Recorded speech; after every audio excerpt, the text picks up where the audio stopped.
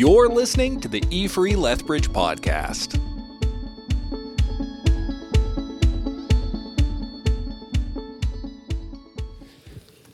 If you keep your Bibles open to Genesis 6, that's where we'll be spending most of our time today. And kids, there are sermon notes available for you, and I believe you get to choose a treasure if you fill those out, and I'll meet you over at the kids zone after the service to take a look at those. Have you ever wondered what would happen if Superman was evil? What if he had all that superpower but had no compulsion to do good, but rather wanted to do evil in the world? Brandon Sanderson, in his series, The Reckoners, explores this premise in a trilogy of novels where a cosmic event has caused certain people, certain individuals around the world to gain superpowers, but rather than using those powers for good, they use them to enslave people and for their own benefit and to establish their own kingdoms. And when we read Genesis chapter 6, it seems like something similar is happening. There are powerful figures who are exerting control over the world, but not for good, for evil. This was the temptation that the serpent gave to Adam and Eve in the garden, that they would become like gods. In our context, maybe he would tempt us that you will have superpowers. If you rebel against God's authority, the promise, the empty promise, the lie that the serpent gave to Adam and Eve is you can be in charge. You can rule. And under the Christian worldview, this is the reason that there is pain and evil and suffering in our world. And by Genesis chapter 6, it appears that the pain and evil and suffering in the world are winning. Look at verse 11 of Genesis 6. Now God saw that the earth had become corrupt and was filled with violence. God observed all this corruption in the world, for everyone on earth was corrupt. Pervasive wickedness and violence in the earth, and also powerful wickedness and violence. Look at verse 4 of Genesis 6. In those days, and for some time after, giant Nephilites lived on the earth. For whenever the sons of God had intercourse with women, they gave birth to children who became the heroes and famous warriors of ancient times. Now, there's lots of speculation about who the sons of God were. Maybe they were fallen angels that were taking human women as wives, or maybe they were the offspring of the seed of the woman, those who were loyal to God and his purpose, who were intermarrying with those who were loyal to the serpent and his purposes in the world. Or some believe that they were powerful human rulers, perhaps empowered by evil spirits, people with extraordinary power, extraordinary control in their kingdoms. We have to keep in mind as we wrestle with this, the text doesn't really tell us who the sons of God are, but we need to keep in mind that the spiritual and physical realms in the biblical worldview are not two separate entities, but they're very intertwined and they affect one another. In fact, in verse 3, I think we have a little bit of a clue where God describes these beings as flesh. And I don't think it just means that they have a physical body, although that's part of it. It's a reminder that they are not God. In spite of their extraordinary power, they're still not God. And while it appears that they have become superhuman, God is indicating that they have in fact become less than fully human. Because in the biblical worldview, to be fully human is to live under God's authority and to live for God's purposes in the world. And when humans rebel against that, and when they set themselves up as the autonomous rulers in the world, when they glorify their own power and redefine right and wrong rather than what God says, I get to decide what's right and wrong, they become less than human. In other places in Scripture, they're described as beasts. Here, I believe God calls them flesh. Less than human. And I think we're meant to understand that we live in similar circumstances today. Jesus compared the time of Noah to the time just before Jesus will return. And specifically says that people will be living their lives as normal, completely ignorant and oblivious to the judgment that is impending. But more broadly than that we continue to live in an age of flesh and beasts just as Noah did. An age where humans have set themselves up as the autonomous ultimate authority in the world, where the moral life is described as being true to yourself, doing what you believe is right. And the problem is, if we're honest with ourselves, even if that was what is moral, even if morality truly was just doing what is true to yourself, we can't live up to even that standard. How many times have you disappointed yourself? So many. We live in a time where humans glorify their own power. I believe this is why our politics have become so desperate and divisive, because we're looking for our politicians, not the other party's politicians, but our politicians to act like gods. They're going to save us. They're the rescuer. If you read apocalyptic books or watch apocalyptic movies, it celebrates almost exclusively the ingenuity and power of the human imagination. We can, in fact, we must rescue ourselves. And it's not new. This is the same story. If you look at the other flood myths that are in ancient Near East religion, the story is the same. It's the gods who are bringing judgment, and they've overstepped, and now humans have to rescue themselves. This is not the story of Genesis. See, understanding the biblical worldview and applying it to our present reality indicates that we have not progressed as humans by doing these things. We have become less than human. The result is not human progress, but human regress. We act as flesh. We look like beasts. And in the context of this account in Genesis 6, we see evidence of it in the way that women were being treated as less than human, but merely as objects for the gratification of powerful men. And then Genesis 6, verse 5, the Lord observed the extent of human wickedness on the earth, and he saw that everything they thought or imagined was consistently and totally evil. The recipients of the book of Hebrews were facing similar circumstances. They're described in Hebrews chapter 10, verse 33. Sometimes, again, in the context, it's because of your faith, you were exposed to public ridicule and were beaten, and sometimes you helped others who were suffering the same things. You suffered along with those who were thrown into jail, and when all you owned was taken from you, you accepted it with joy. How? How could the recipients of Hebrews maintain joy in the midst of oppression, violence, and injustice? How could Noah continue to trust and walk with God in the face of total corruption and violence? Because Noah and the recipients of Hebrews knew God. They could remain faithful because God remains faithful always.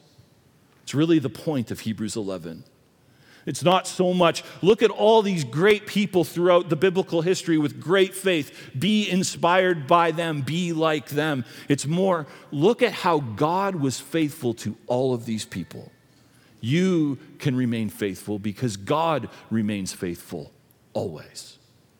And we see evidence of God's faithfulness here in Noah's story. First, God is faithful to judge and restore. The biblical pattern indicates that God will always confront the beasts and establish his authority and kingdom.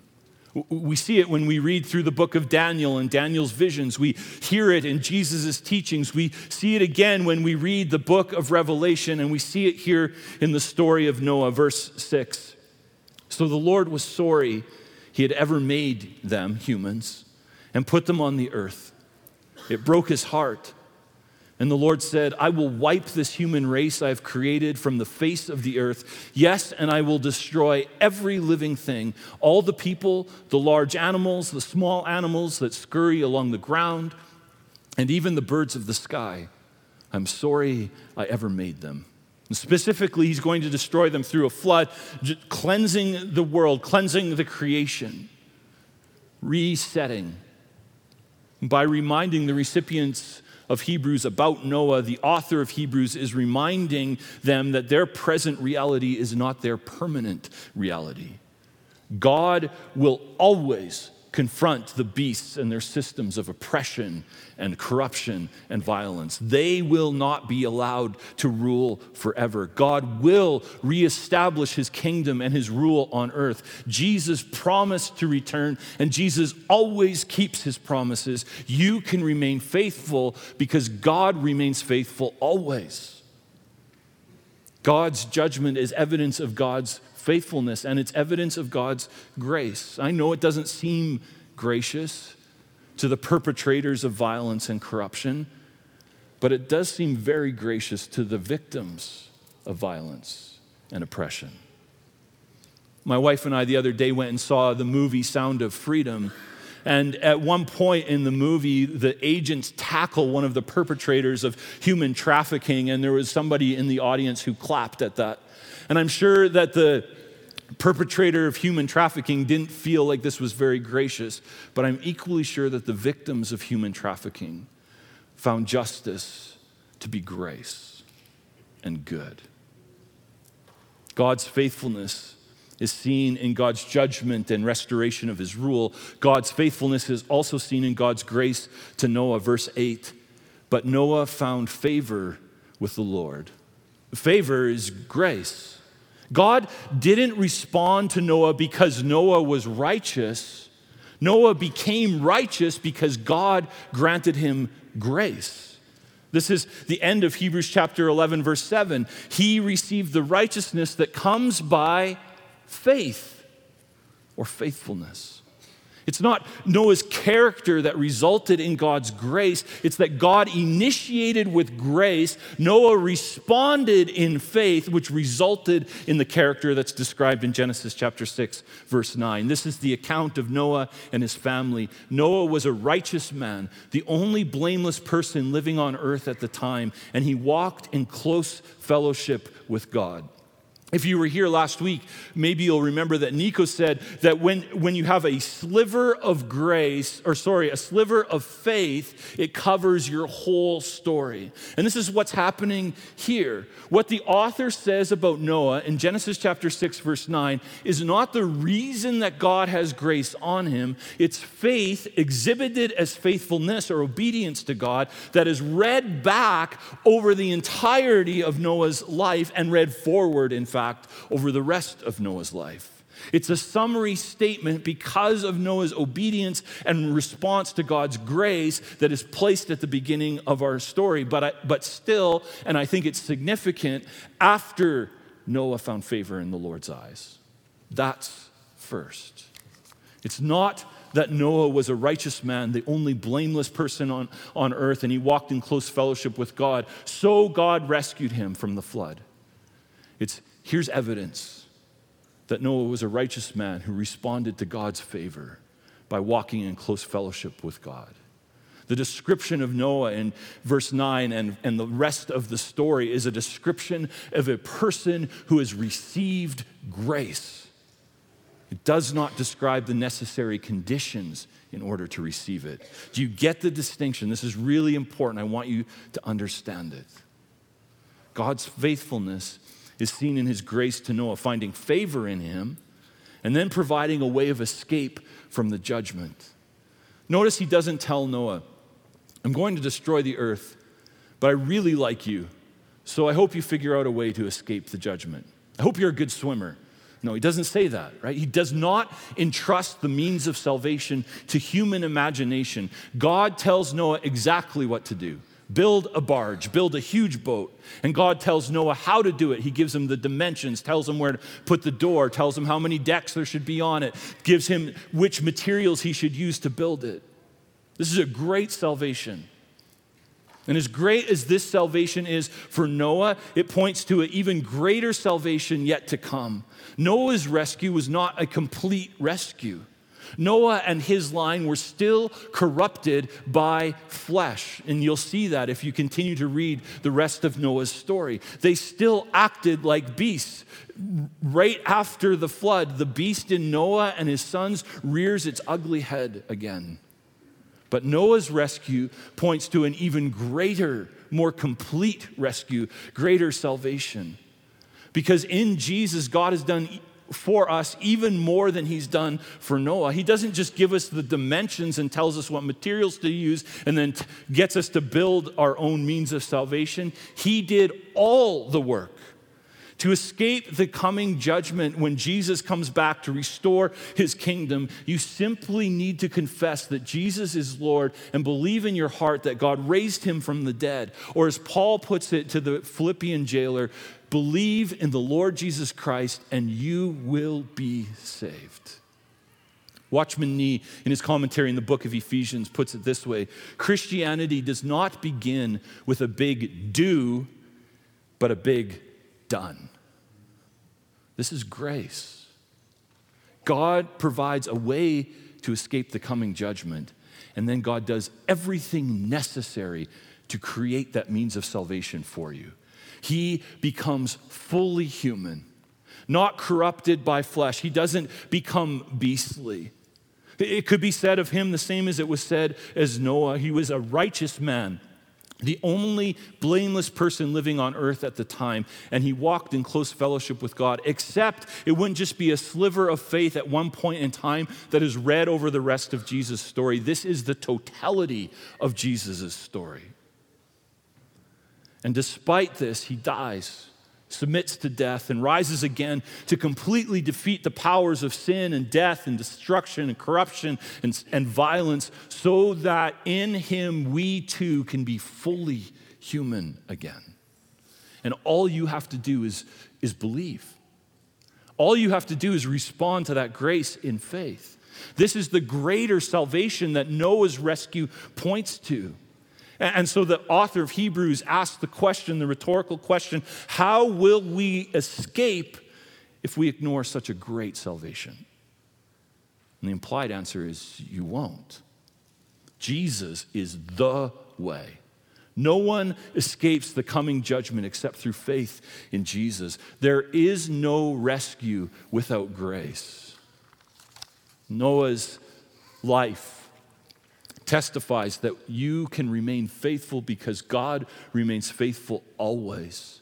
Noah's life testifies to God's faithfulness seen in judging and restoring his rule. Noah's life testifies to God's faithfulness in graciously providing a way of escape from God's judgment.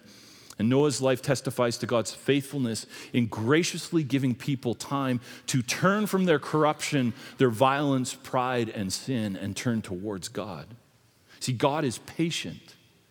He doesn't delight in destroying people. He doesn't want anyone to be destroyed, but wants everyone to repent and escape judgment. We see that in Noah's history. God gives them an 120-year warning that judgment is coming. Genesis 6, verse 3. It must have taken Noah years to cut down all of the necessary trees, transport them to the work site, make them into planks, and then join those planks together to make this massive barge. The people had time. It took 7 days to load all of the animals. Genesis chapter 7, verse 10. You'd think they'd recognize something extraordinary was happening. The people had time. God gives lots of opportunity for people to repent and escape judgment because God is faithful, and we see that in his patience towards people. And God is still patient today. Often, I wish that Jesus would come right now, come quickly, especially when I'm overwhelmed by all of the evil and division, disease, corruption, and violence and injustice in the world. Jesus, come quickly. And it's not wrong to wish that or pray that. Jesus tells us to pray, your kingdom come on earth as it is in heaven. At the end of Revelation, Jesus promises, yes, I'm coming soon, to which the author, John, responds, and we respond with him, amen, come, Lord Jesus. And yet, Jesus isn't being slow in keeping his promise. He's being patient. He's giving people an opportunity to repent, to be saved. So Noah is one of the great crowd of witnesses that surrounds us, described in Hebrews 12, as we run our own life, our own race of life and faith. And Noah's in the crowd giving testimony to God's faithfulness. God is faithful. He will judge evil and restore his rule. Keep running. God is faithful. He graciously provides salvation. He graciously provides rescue. Keep looking to Jesus. God is faithful. He patiently gives opportunity for people to reject their beastly self and turn to God and be made fully human. And he's in the process of doing that in your life as you respond to him in faithfulness. Keep running. And then Noah invites us to respond to God's faithfulness in 3 ways. And kids, I know that there's only one way stated in your notes. If you get the other 2 ways, you get 800 bonus points each.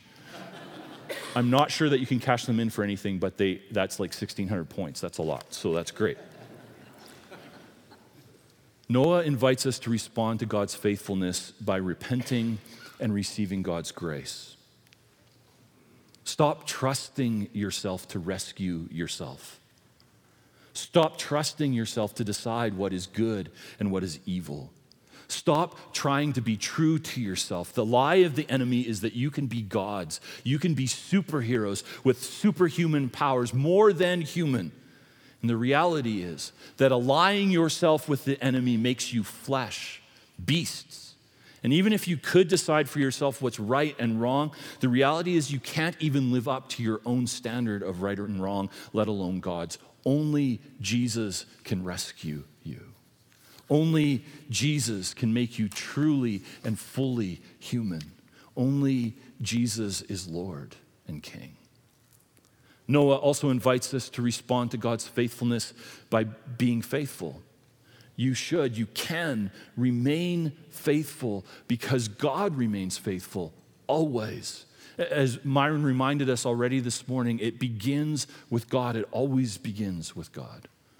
All through the record of Noah's life, we find phrases like Noah walked in close fellowship with God, verse 9, or Noah did everything exactly as God commanded him. We see that repeated through his story. So Watchman Nee is right. The gospel doesn't begin with a big do, but with a big done. But as he further writes in his commentary, it continues with a call to walk with God, to follow Jesus. This is our response. Once we receive Jesus' grace, we respond to that grace in faithfulness by walking with God, doing what Jesus instructs us to do, even if it's something like building a massive barge in a dry, landlocked region where it's utterly inconceivable that there would ever be enough water to float it. Bruce Waltke, in his commentary on Genesis, says, to serve the interests of creation, their neighbors, and their king, the righteous, or we might say the faithful, are willing to disadvantage themselves to the advantage of others. This was Noah. He disadvantaged himself for the advantage of the interests of creation and his king. Your faithful response to God's faithfulness may require you to risk yourself, your life, your reputation, to risk your safety, to reach out to the vulnerable in the face of beasts and giants, to continue to do good, walk justly, and live humbly. You can do it. You can remain faithful, not because you have the strength in and of yourself, but because God remains faithful always. Noah's faithful response to God saves him and his family. And in Hebrews 11, by his faith, Noah condemned the rest of the world. Now, I have a concern that we read this phrase and we think that it means that our faithfulness to God means speaking God's judgment and enacting God's judgment on his behalf in our world. Notice how Noah's faith condemned the world. 2 Peter 2 verse 5 says, Noah warned the world of God's righteous judgment that was coming. That's part of our faithful response to God's faithfulness. But the historical record and the biblical pattern is clear. God is the judge, not Noah, not you. Genesis chapter 7, verse 16, Noah and his family and all of the animals enter the barge, and then the Lord closed the door behind him. It wasn't Noah's job to decide who was in and who was out. It wasn't Noah's job to decide who would be saved and who wouldn't. It wasn't Noah's job to decide even when the door would close and when it was too late. The Lord took responsibility for all of that. It was God's decision and God's action. Noah's job was to be faithful, to be obedient to what God had told him, and to trust God to be who God was. And Noah's response condemns the world because it demonstrates what a faithful response to God looks like in contrast to the beastly behavior of people. And it demonstrates that the only way to be saved is to receive God's grace. Our job is to respond to God's faithfulness like Noah. Faithfulness. And we can remain faithful because God remains faithful always. Noah responds with faithfulness to God's faithfulness, and Noah also responds to God's faithfulness in worship. The flood recedes. God instructs Noah to leave the barge and release the animals, and Noah builds an altar. It's the first time an altar is mentioned in the Bible. The account of God's judgment ends with the rescued community sacrificially worshiping the rescuer. And the account of God's judgment in Revelation ends the same way. Revelation reminds us that God will ultimately and finally confront the beast and reestablish his rule and his kingdom forever. And when he does, those of us who have responded in faithfulness to his grace will join a crowd so loud that it sounds like the roar of rushing water singing, "Praise the Lord. For the Lord our God, the Almighty reigns. Let us be glad and rejoice, and let us give honor to him." And the truth is, we don't have to wait until that day to sing those words. We can sing those words by faith today. And while we wait for their ultimate fulfillment, we can remain faithful. We must remain faithful because God remains faithful always.